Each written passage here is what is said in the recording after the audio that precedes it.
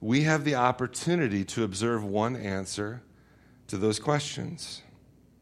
Today we're going to see a process explained by a father to his son regarding how it is he can experience the full benefit of godly wisdom. And so you can turn to me with me if you have a Bible with you. The scripture will also be on the screen, so you can follow along there. We're going to be in Proverbs 4, verses 20 through 27. So for the most part today, you can just keep your Bible there. And so follow along with me now as I read from Proverbs 4, verses 20 through 27. My son, be attentive to my words. Incline your ear to my sayings. Let them not escape from your sight. Keep them within your heart. For they are life to those who find them, and healing to all their flesh. Keep your heart with all vigilance, for from it flow the springs of life. Put away from you crooked speech, and put devious talk far from you. Let your eyes look directly forward, and your gaze be straight before you. Ponder the path of your feet, then all your ways will be sure. Do not swerve to the right or to the left.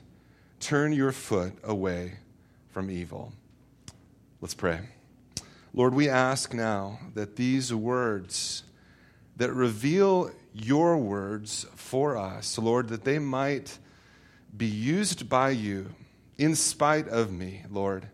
We pray that you would be put on display today, that your word and your revealed intentions for our life through the power of the Holy Spirit would land upon us and, Lord, would shape and mold us into who it is that you want us to be as image bearers of the creator of the universe, Lord. We pray that we would progress more and more in the direction of living in your righteousness. And Lord, I pray that today you'd open our eyes in new ways to see how it is that you desire to do that in and through us, we pray. In Jesus' name, amen. Now, as a reminder, we've been in the book of Proverbs for some time. So we've been in the midst of this series. Now, the thread that holds Proverbs together is found in the Hebrew word chokhmah, which our English versions translate into wisdom. And so wisdom, or chokhmah, is being practiced whenever people are making good, just, and wise decisions. And inversely, those who make bad, immoral, or foolish decisions are going against chokhmah. The idea being this, that chokhmah, it's the moral law. It's created by God to guide the universe. And that the beginning of chokhmah, or wisdom, is respecting God. It's living according to his wisdom. And so in all of chapter 4, where we're hanging out today, the father, he's appealing to his son to hear his words about wisdom. And this emphasis on wisdom continues right where we begin today. Let's look again at the first 3 verses of this section, starting at verse 20. My son, be attentive to my words, the words of chokhmah, the words of wisdom. Incline your ear to my sayings. Let them not escape from your sight. Keep them within your heart, for they are life to those who find them and healing to all their flesh. So in these verses, he is emphatically telling his son, pay attention to wisdom. Don't let it pass you by. Listen to it. Not only that, but he says in verse 21, he says, don't take your eyes off chokhmah.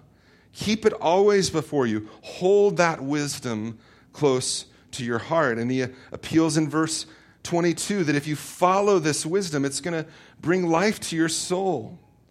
It's going to be like good medicine. It's going to heal your heart. And so this strong appeal from a father to his son, it sets the stage for him to introduce this process of transformation that we're going to be exploring today.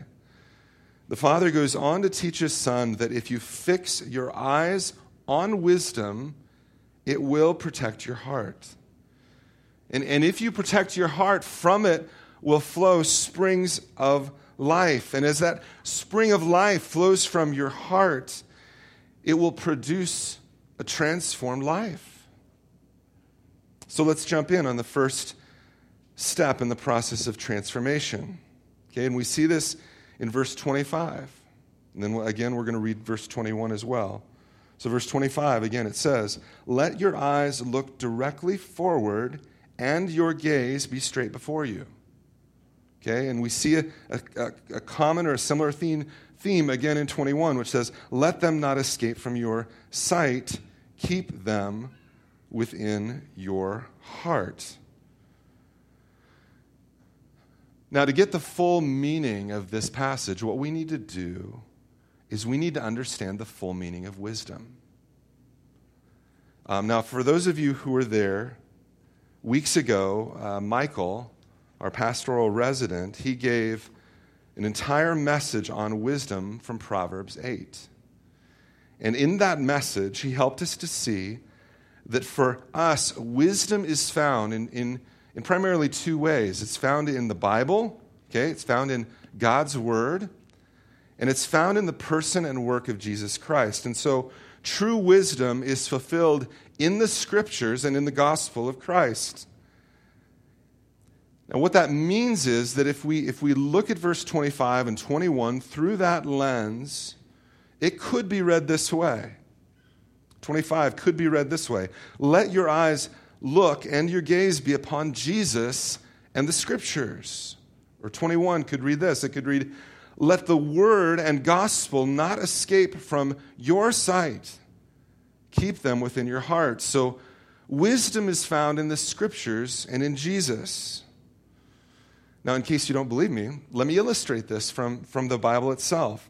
Psalm 119, 15 and 16 reads, "I will meditate on your precepts and fix my eyes on your ways. I will delight in your statutes. I will not forget your word." Okay, so this gives us this fuller picture. We're to keep our eyes fixed on the Scriptures. We're to meditate upon them. The author of the psalm emphasizes he won't forget the Scriptures, meaning he'll literally commit them to memory. And he takes it even a step further as he says he will dwell on them in such a way that it will even affect his emotions. It's going to lead him to delight. Verse 16, "I will delight in your statutes." So what we need to see here is that this is much more than a casual reading of the Bible. This is so dwelling on a truth that it begins to affect the things that we love and the things that we do. This is why if you walked into my bathroom and you looked at the mirror, you would see that it looks a little bit like a bulletin board, okay? Because my wife has written Scripture on cards, and she's taped them all around the mirror so that as she's getting ready in the morning, she can be reminded of and meditate on those truths. And it helps them to sink in deep. It encourages her soul, and it transforms her heart. And so we see here that in cooperation with what we read in Proverbs 4, fixing our eyes on wisdom is to fix our eyes on the Word, on Scripture. But the Bible suggests that we should fix our eyes on something else as well. We see this in Hebrews 12, verses 1 and 2. It reads this: "Therefore, since we are surrounded by so great a cloud of witnesses, let us also lay aside every weight and the sin which clings so closely, and let us run with endurance the race that is set before us, looking to Jesus." Another, I think the NIV says, "fixing our eyes on Jesus, the founder and perfecter of our faith, who for the joy that was set before him endured the cross, despising the shame, and is seated at the right hand of the throne of God."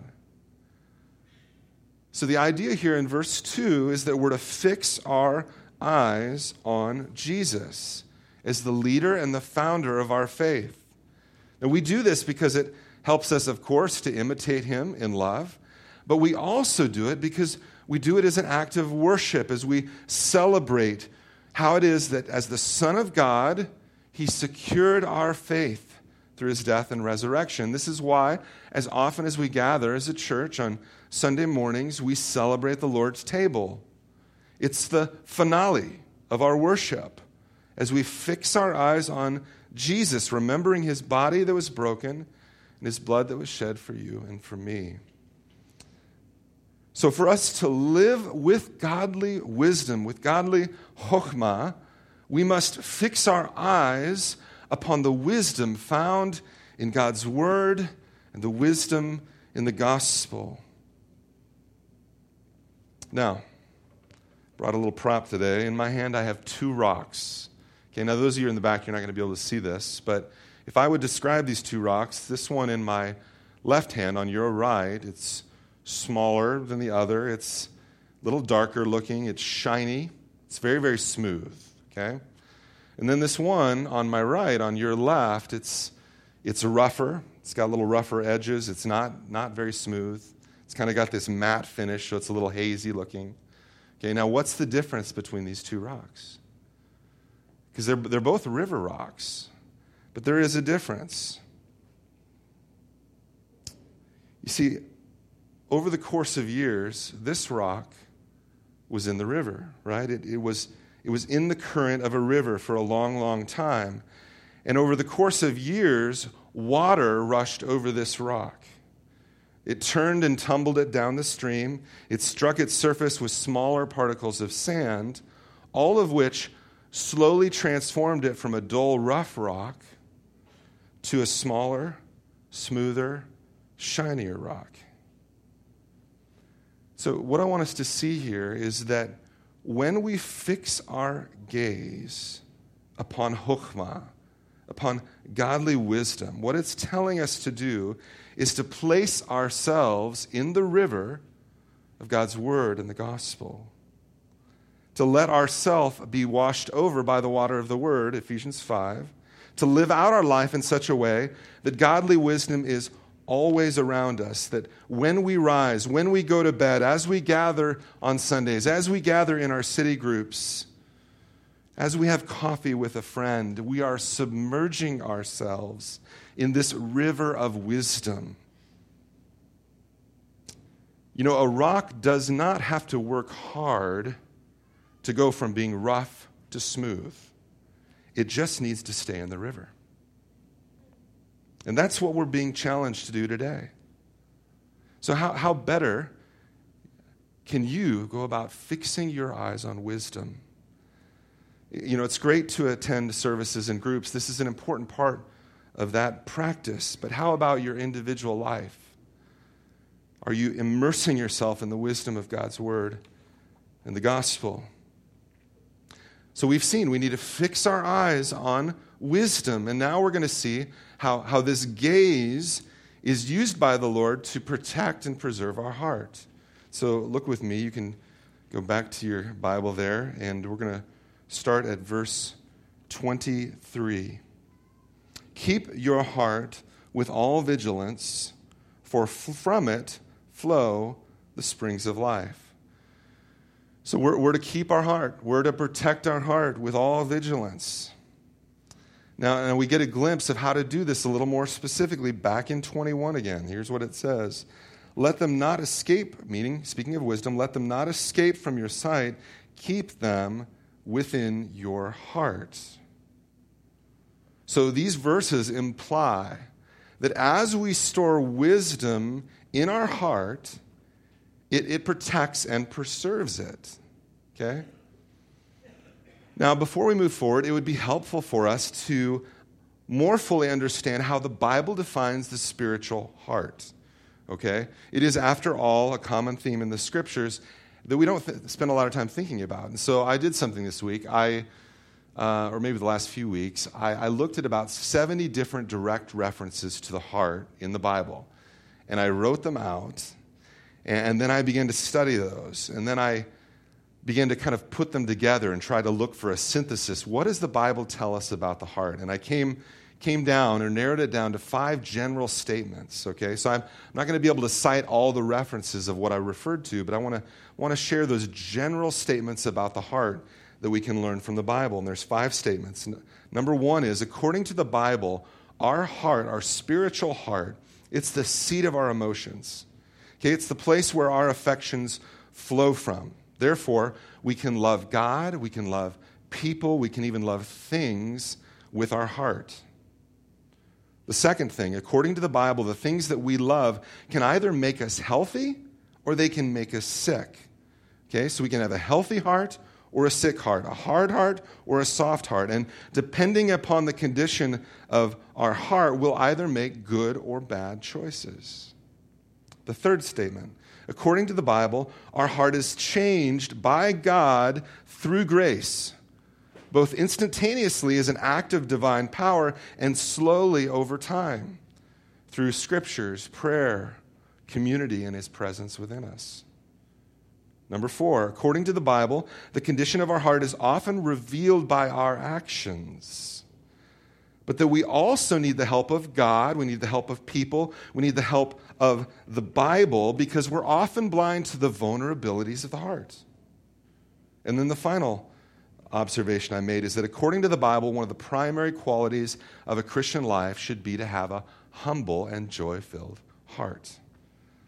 Now, I know there's no way you're going to remember all that, okay? And that's okay because that wasn't my point. What I wanted you to get is this general idea that our spiritual heart, as described in the scriptures, it's an incredibly important organ, okay, in the life of every single person.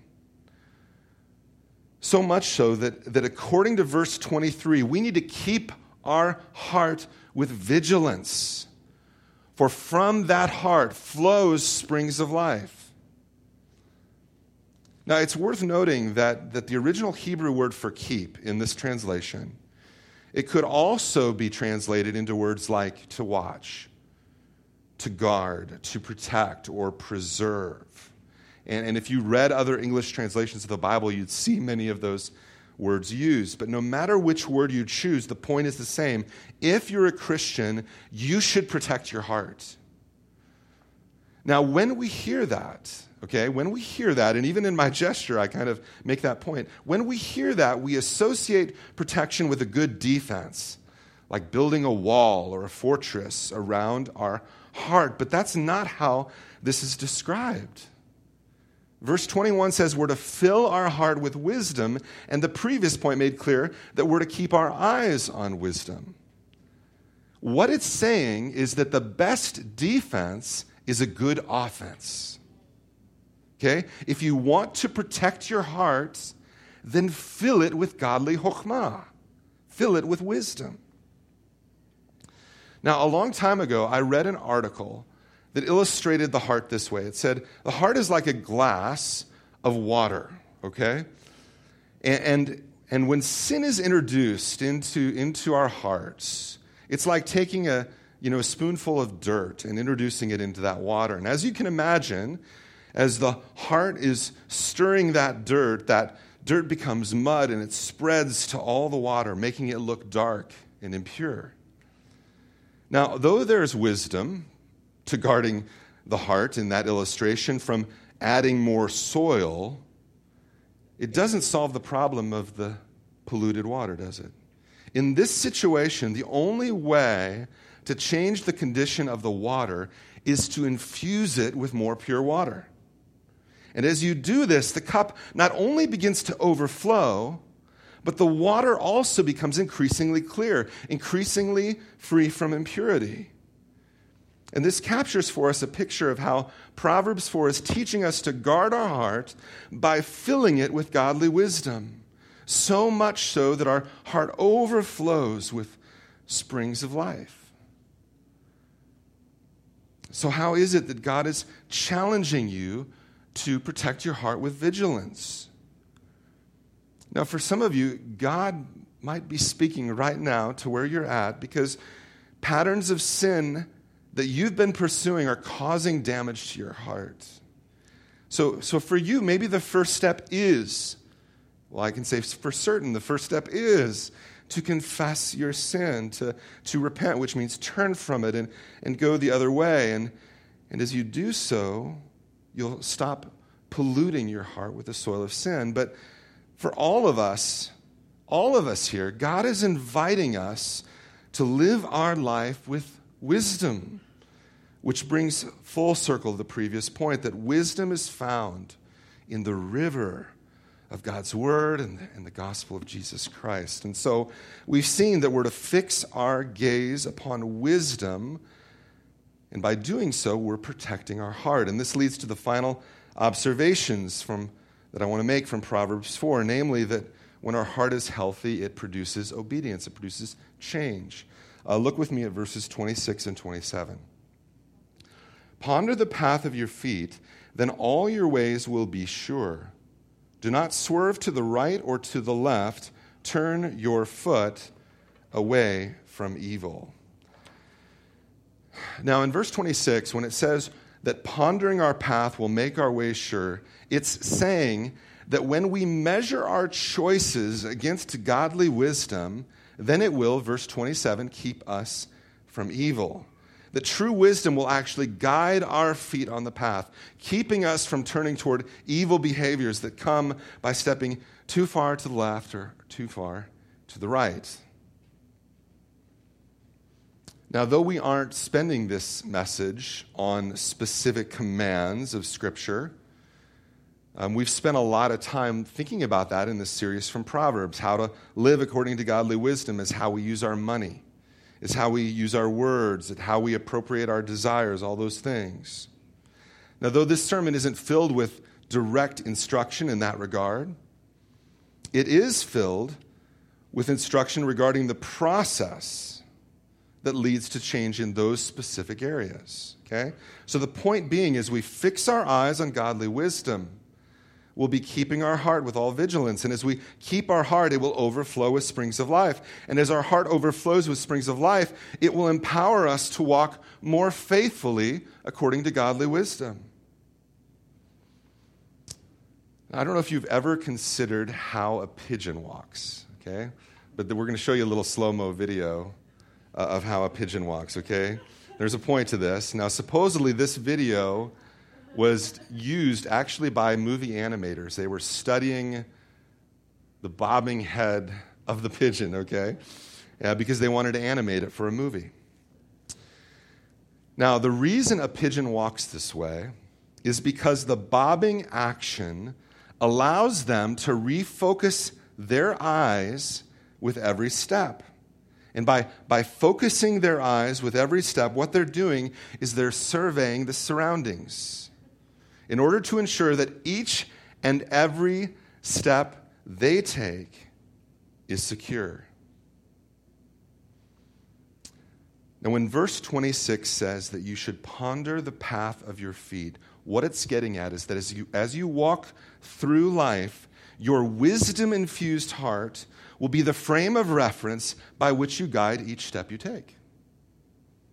In other words, as you grow in biblical wisdom, the choices you make in life will always be measured against that frame of reference.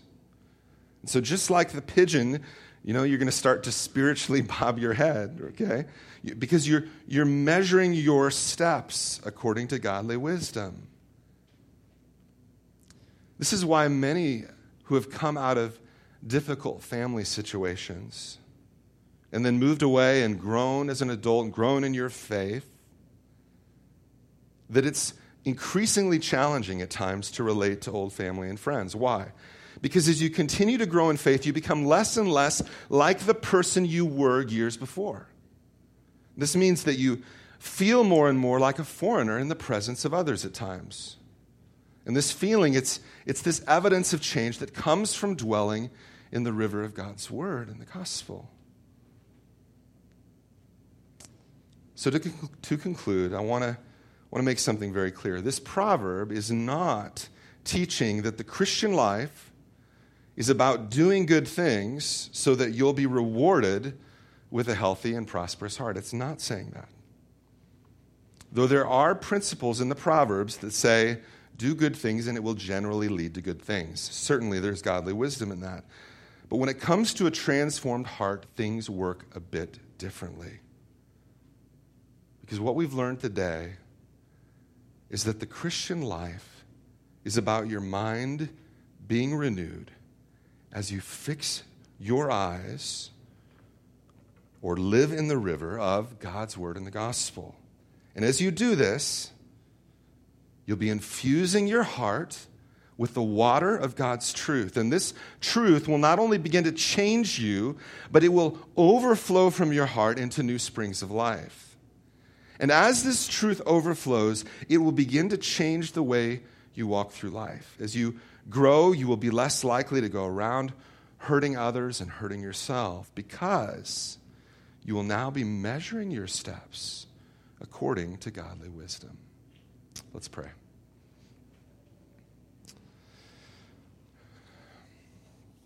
Lord, we thank you for your word. Really do.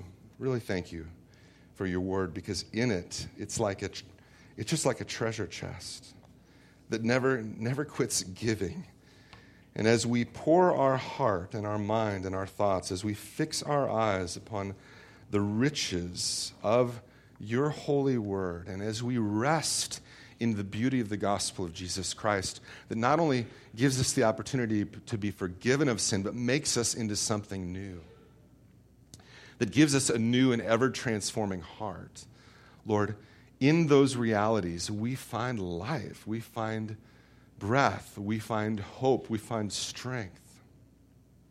And I thank you that even in the Proverbs, which at times can be confused as a rule book for prosperity, Lord, we see again and again, as we have seen thus far, that true change comes as an act of grace. The grace of God to so lovingly provide for us in the revealed word and in the revealed work of Jesus Christ to save us from sins. Lord, we can rest in that. We can abide in that. And as we do so, Lord, we can experience the fruit of a life that is changing for you and for your glory. And so wherever, Lord, there are points of difficulty or challenge represented in this room because of sin or because of the sinful world in which we live, Lord, I pray that people would leave this place with a fresh commitment to walking in godly chokhmah, to resting in the wisdom of God that's revealed to us by your grace and through your mercy. We pray all of this in Jesus' name. Amen.